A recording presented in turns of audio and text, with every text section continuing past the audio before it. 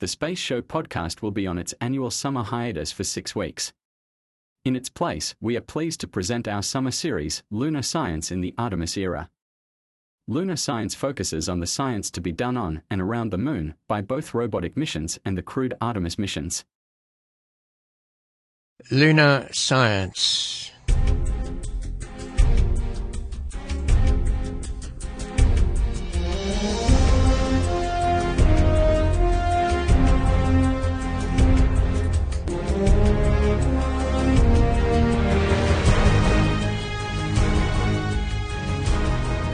The surface is fine and powdery. I can pick it up loosely with my toe. It does adhere in fine layers like powdered charcoal to the sole and sides of my boots, but I can see footprint of my boots and the tread in the fine sandy particles.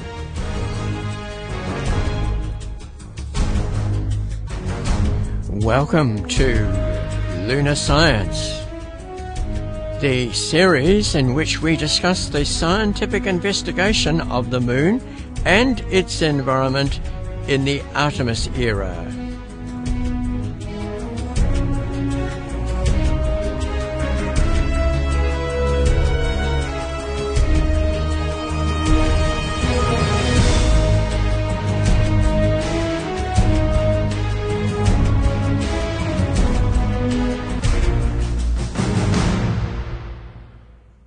In episode 1, we have an overview of the Artemis exploration plan, the Commercial Lunar Payload Services Program, and a detailed explanation of the Lunar HMAP payload aboard the Artemis 1 launch. Now, Jacob Bleacher is the Chief Exploration Scientist at NASA. In November of 2020, he gave this overview of NASA's exploration program. Really appreciate the opportunity to speak to everyone today. And I'll talk a little bit about Artemis and our plans for exploring the Moon. I need to give us just kind of a good view of the expected missions and activities that we have in mind as we prepare for landing crew on the surface of the Moon, and then continuing some sustained activities after that. But I think it's really important to point at the Lunar Reconnaissance Orbiter, because when we're talking about data, the LRO and its predecessors are kind of the spacecraft who have collected that foundational data that we're using right now to plan. And so it kind of starts from there. And so we start with what data do we have in hand? What data products do we have in hand, and what data products might we be able to make or produce from the data that we currently have? And that's really the starting point that we have for planning everything. If you've been listening to us talk about Artemis, we have Artemis 1 and 2, which are test flights that will test out the systems. Artemis 2 will be a crewed mission, followed by Artemis 3, which is our crewed landing. And so that will be done in parallel with multiple landings from the Commercial Lunar Payload Services contracts, both including the South Polar region and elsewhere. So moving forward, we have a series of activities that will help us get to the point where we're confident we can land on the surface with our crew for Artemis 3, which then puts us into kind of the extended phase for lunar exploration. And so here, looking at this, extending our lunar missions for longer and longer durations, as well as preparing for a trip to Mars down the road. I think an important point to draw here is, we talk about sustainable. And sustainable, we get asked a lot, what does that mean? Well, it means different things to different stakeholders. It means, maybe reusing the hardware we're sending to the Moon, being able to replenish, upgrade, repair the hardware that we have there. The point being that we're going to build up our capabilities on the lunar surface so that we can do better work. We can do better science. We can travel farther. We'll have more capability. And that will also enable us to spend more time on the surface. All of that working together will be building up assets in orbit at the gateway, continuing the whole time to land with CLPS. And so I think the big thing to draw, if we don't get too bogged down in the details, is there are a lot of things that we're going to be sending, a lot of things that are going to be collecting data, and trying to understand now how we can take advantage of this architecture to collect the right data and making sure that we know how to use it. Science team members back here on Earth, as well as astronauts in real time on the surface, are going to need to access some of this data, maybe not all of it, and maybe not all of it all the time. But how do we manage this data? You can see from this, we talk a lot about LRO as, collected such a massive data set. And we've had years, decade to look at that data. But how are we going to manage all of this data on top of that data that we already have? So those are all really important questions that I think we can work on discussing over. So we'll talk just a little bit about CLIPS, but it's an integral part of Artemis overall. What's important about CLIPS is while we are directed to send our crews to the South Polar region, CLIPS gives us an opportunity to explore more broadly around the moon. So the landers that SMD is planning moving forward will be able to land both at the South Polar region, but also globally. And that's going to give us the context to understand our data that the astronauts are collecting the South Pole from a global sense. And so CLIPS is really critical with respect to the data that are being collected through those landings. That's going to be a thread of data that we need to make sure we're keeping track of and making sure that we understand how to use it effectively. And so in addition to the stationary landers that will be delivered through CLIPS, there are plans to put down mobile assets as well. And so we know, for instance, with Viper, that's a whole nother stream of data. Now we're talking not just about understanding the temporal collection of data in a stationary location, but both temporally and spatially, and adding that information in. This type of data will be able to ground truth some of the other data we have from orbit so that we understand what we are interpreting from our understanding of water across the South Polar region, which is a major reason that we're heading to the South Pole. So these data will help us put into context what we'll be doing with respect to both ISRU, but as well as the data that our astronauts will be collecting early on. So again, thinking about how these CLIPS landed sensors and instruments and the data they're collecting get built into this overall data management plan. Understanding planetary processes, volatile cycles, interpreting that impact history and revealing the record of the ancient sun, being able to take advantage of the lunar surface as a unique location to observe the universe, and being able to conduct some of that fundamental research that we need to conduct to understand the lunar environment. And then on the HRP side and human exploration, understanding and characterizing and mitigating the exploration risk to our crew members moving forward.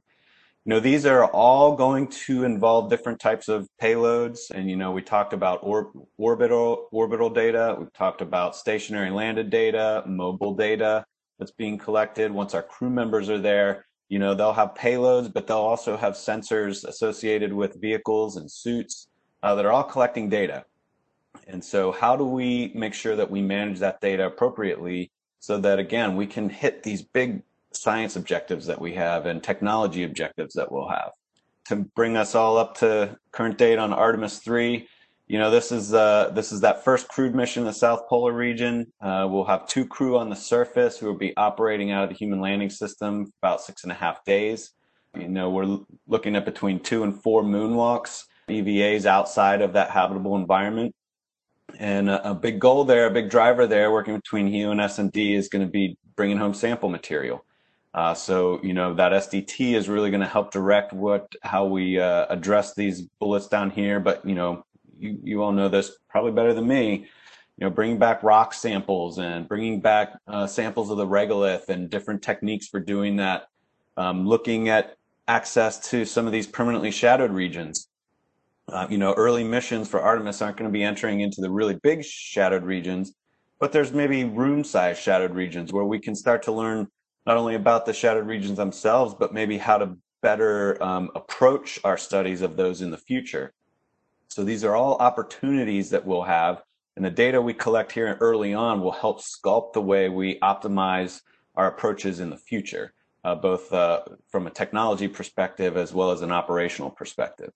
We have the gateway being put together. The HLS vendors have the option of using the gateway early on. Regardless of whether or not they do, the gateway will be outfitted with some payloads early on. Hermes, which is provided by NASA, the Heliophysics Environmental Radiation Measurement Experiment Suite, as well as URSA from our European colleagues, the European Radiation Sensors Array. Together, these two payloads monitor a broader spectrum of energy radiation involving the sun that will help us characterize that space weather environment that the astronauts at the gateway, as well as potentially at the lunar surface, are going to be experiencing. So this data is going to be critical for us in understanding how to design our systems in preparation for both longer stays on the lunar surface, as well as looking forward to trips to Mars. So again, we've got that data coming from the surface of the moon. We have orbiters in orbit around the moon, and then we, don't forget the orbiters we'll have at farther orbits like the near rectilinear halo orbit with Gateway. These are all going to be data that are useful throughout Artemis. And, we have that kind of initial landing. There's a lot of focus on Artemis 3 right now, but, that will help set the stage for identifying a place for that more sustained buildup. I talked about sustainable earlier. And we're referring to that as Artemis Base Camp. And this is where you'll really start to see, through collaboration with our international partners, increased collaboration with our commercial partners, just an increase in capability. So as we strive to reach a cadence of about one launch per year to the lunar surface with our HLS, we'll start to see delivery of more capable elements like rovers that are unpressurized initially, but leading up to pressurized rovers, which increases our mobility, more crew members on the surface and increased time periods on the surface. And, again, don't forget partnering with the CLIPS providers to potentially provide additional assets on the surface that we can take advantage of, building up to a foundational hab and, potential for longer stays there, as well as research capabilities associated with having that permanent presence, or at least a permanent facility on the surface. Once again, this really comes down to, what data do we have? What data products can we create from those data? What data don't we have? What kind of tools do we have to visualize that data moving forward?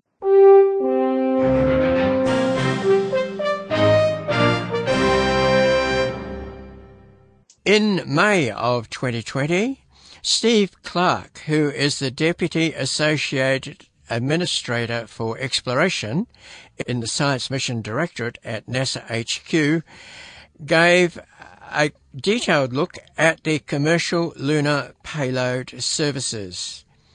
First, he introduced the CLIPS program. So let's talk about the LDEP elements, and the major part of this is the Commercial Lunar Payload Services, or CLIPS, which I think most folks have heard about.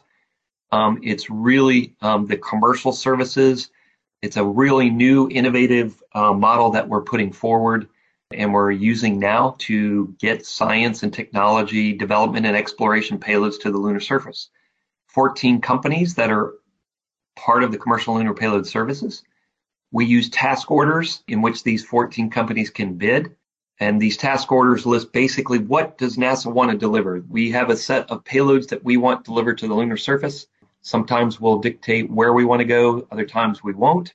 And that'll go into the task order to allow the CLIPS providers to propose back to us.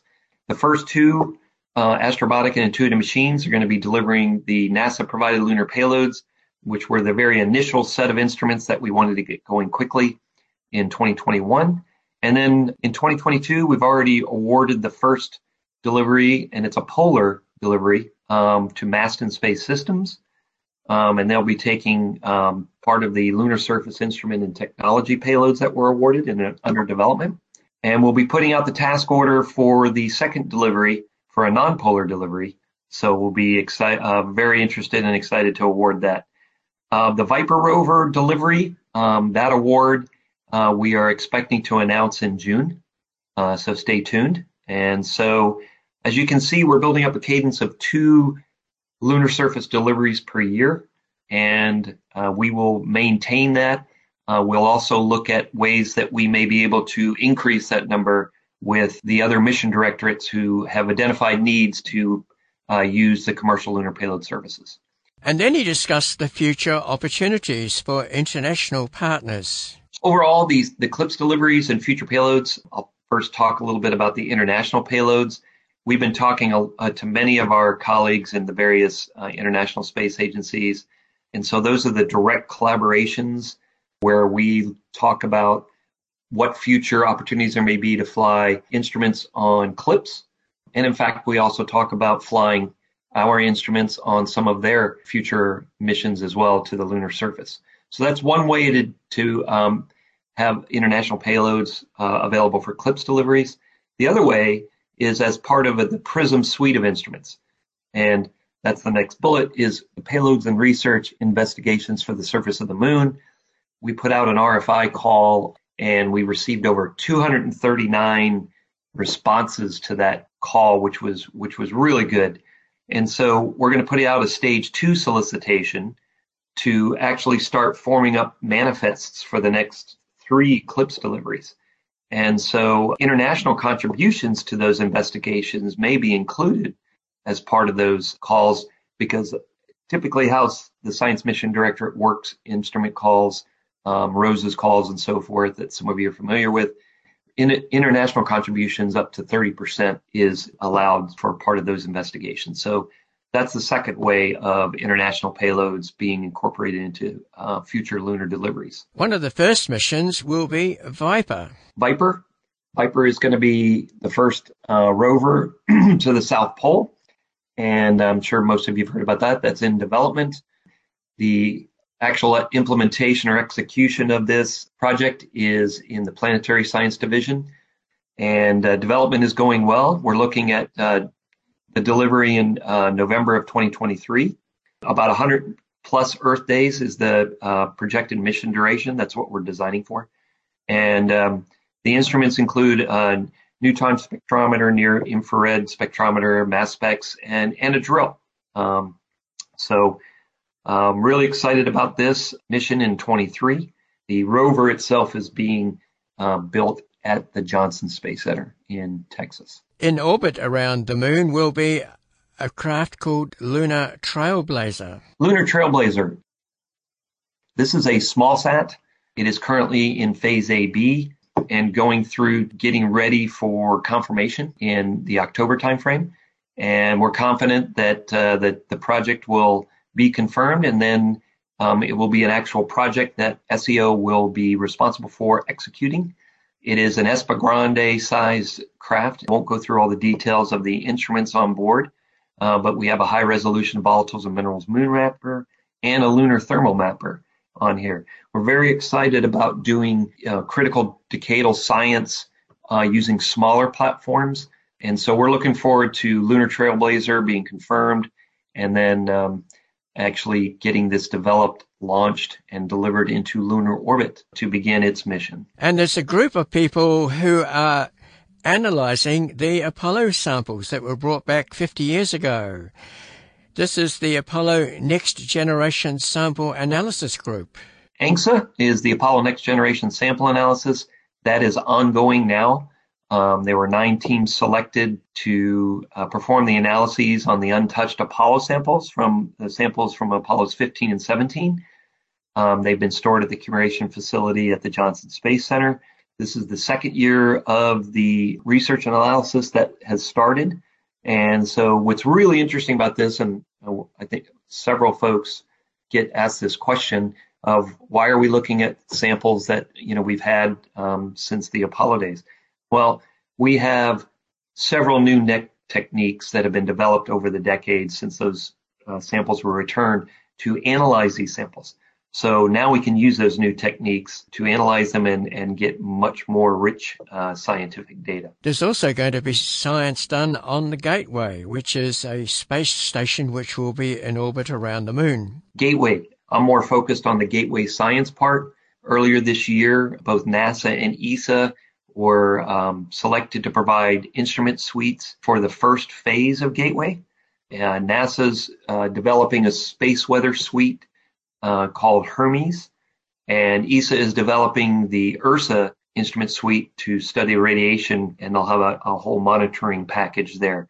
And so with these two instrument suites flying early on, and we're going to have those installed pre-launch, we're going to have the first science done from a brand new, unique platform out in deep space. And so we're very excited about that and working closely with our HEO colleagues to make that happen. And Steve Clark also gave an insight into NASA's overall science strategy. So overall, the science strategy at the moon, it's really, the moon is truly a cornerstone for solar system science and for exoplanet studies, and it is a natural laboratory. We are going to be doing the volatile investigations with Viper, but there will be other critical missions that we will send to the lunar surface and to lunar orbit to study volatile cycles and study impact history. This is really an interesting time to set this strategy moving forward. Part of it is also working closely with humans to not only do robotic science, but human exploration science as well, and using robotics to assist the humans to do this. And that's really, where this workshop is focused, is to do that science with humans on the lunar surface. But certainly the strategy involves not just humans, but it involves the robotics and how they can work together to achieve the science goals.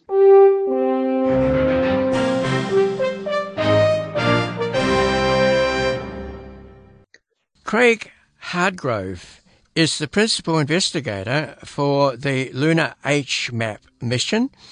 He's an assistant professor at the School of Earth and Space Exploration at Arizona State University. All right, thanks so much for having me, and I'm excited to talk to you guys about LunaMap today. So LunaMap is an example of a new type of NASA mission, and it's much smaller than the traditional NASA missions that you might be used to. So I'll talk about sort of the evolution of this type of spacecraft and where LunaMap fits in, and hopefully kind of leave you with some of the things that I think might be exciting that these types of spacecraft can do in the future. But just to give you a sense, so this box here is the size of about 2 large cereal boxes that you might buy at the grocery store. The circular unit that you can see sort of pointing at you at the base of the spacecraft is it's a gimbaled thruster. So it's about the size of a tissue box that you might have in your house. And that contains solid iodine that we heat and shoot out the back of the spacecraft to provide very low thrust that enables us to get into lunar orbit with this very small spacecraft. And then inside this box, we have the primary instrument payloads, the only instrument, which is a neutron detector, which I'll tell you about. We have a deep space radio.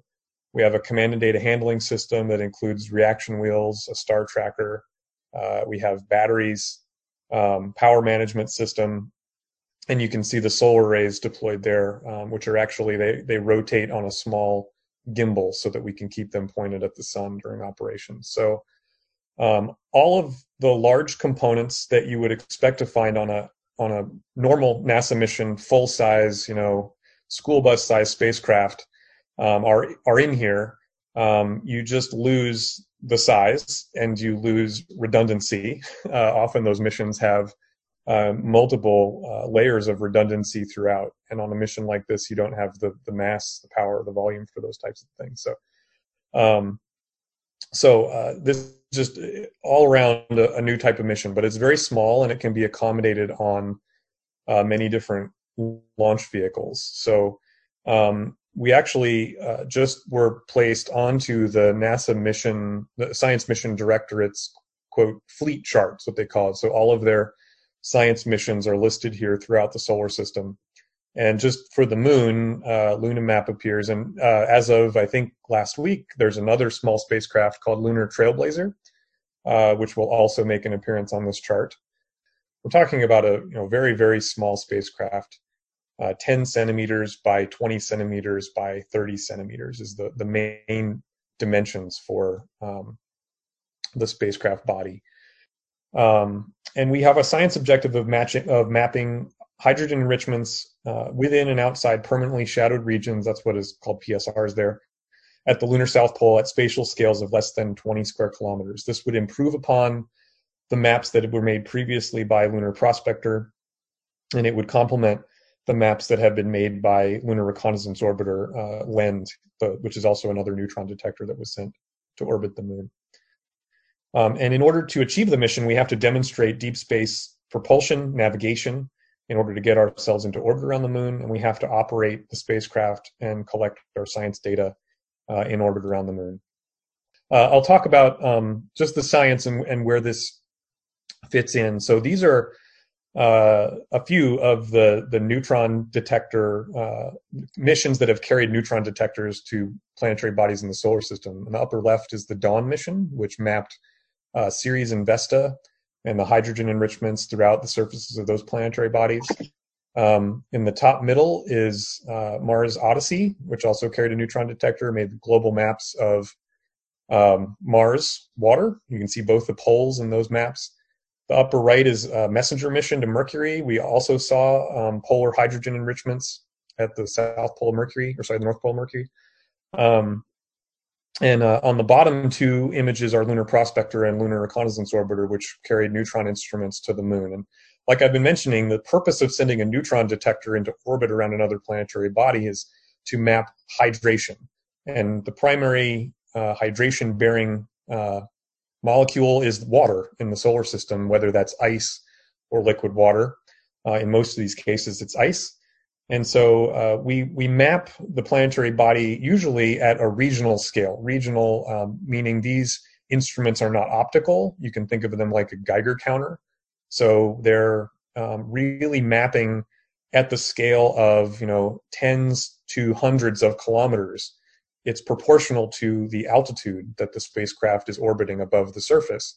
So the closer you can get the spacecraft to the surface, the higher resolution or spatial resolution of the map that you can make.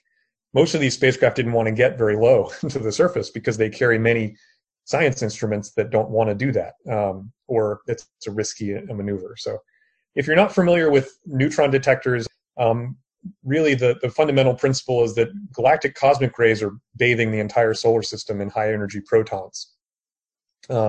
If you don't have a thick atmosphere, those high energy protons get down all the way to the surface and they create high energy neutrons in the surface. Interactions of those high energy protons with the nuclei that are in the planetary surface. And when you generate high energy neutrons, they really just bounce around, like you could think of them like ping pong balls. And it's just classical mechanics. If a ping pong ball hits another ping pong ball, it loses about half of its energy. If a ping pong ball hits a bowling ball, it really just bounces off in the opposite direction and retains its kinetic energy. So that's the principle behind mapping hydrogen with a neutron detector. If you can make a map of the low energy component of the neutrons that are leaking out of a planetary surface, it's a great proxy for how much hydrated material is beneath the detector. Okay, so lunar water, you don't expect to find a lake or even an ice skating rink. It seems likely that, or probable, that most of this hydrogen that we're talking about is adsorbed between grains, and it's been remobilized over time into these regions of permanent shadow. Gets deposited on the surface of the moon through water-bearing comets or asteroids. And the places that it's stable of the south pole of the moon, and this is a crater rim, almost no light gets into the crater itself. And so these regions are some of the coldest in the entire solar system. We're talking about negative 400 degrees Fahrenheit or colder. And so these are the only real places on the moon, which has no atmosphere, where we would find water to be stable. And that's where we do see with many of the other instruments that we've sent, enrichments, signs of enrichments of water and water ice within these regions of permanent shadow. Neutron detectors integrate down to a meter. And so we can see if there's an enrichment in these hydrated phases down to a meter, which is a unique capability of these detectors. So here's our 282 ground tracks. We'll be in a 4.76 hour orbit. It's a highly elliptical orbit. That's the only way we can maintain a stable orbit with our relatively weak or very weak propulsion system, low thrust. So we execute periodic trajectory correction maneuvers at apoLune when we're going the slowest. and make sure that we just control for the altitude. So the spacecraft is controlled either up or down to make sure that we aren't too weakly captured by the moon, or that we don't obviously impact with the moon. And then we let the argument of periaps sweep across the moon throughout the 2 months of the science mission. So just to summarize some of the science objectives, there may be these thick subsurface ice deposits pervasive at high latitudes, and it may be that they're remobilized by impacts and then buried.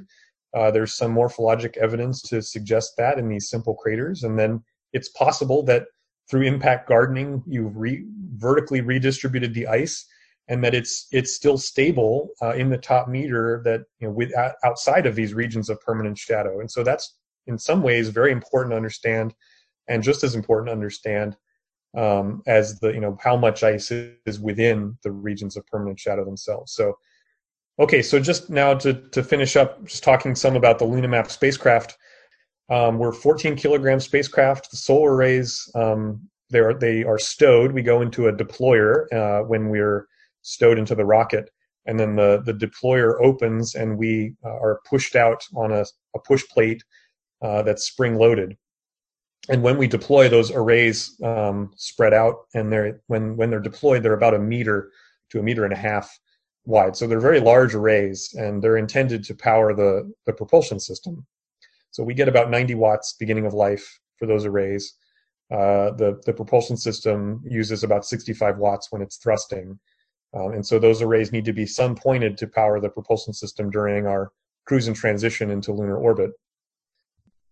We will collect data at higher altitudes as we approach Paralune.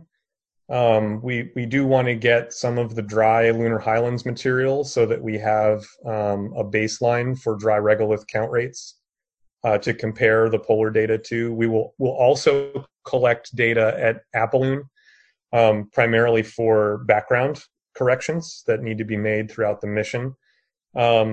But the data that we would collect at higher altitudes than plus minus 75 south shouldn't be any better spatial resolution than what was acquired with Lunar Prospector or Lunar Reconnaissance Orbiter. So, and we may not have the power budget on the spacecraft to keep the detector on for those portions of the orbit. So, like I mentioned, we really only intend to have it on for about 20 or 30 minutes each orbit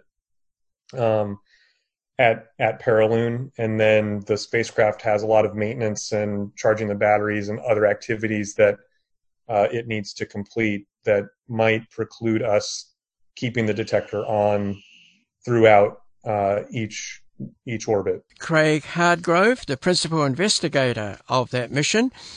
And Craig is the assistant professor at the School of Earth and Space Exploration at Arizona State University.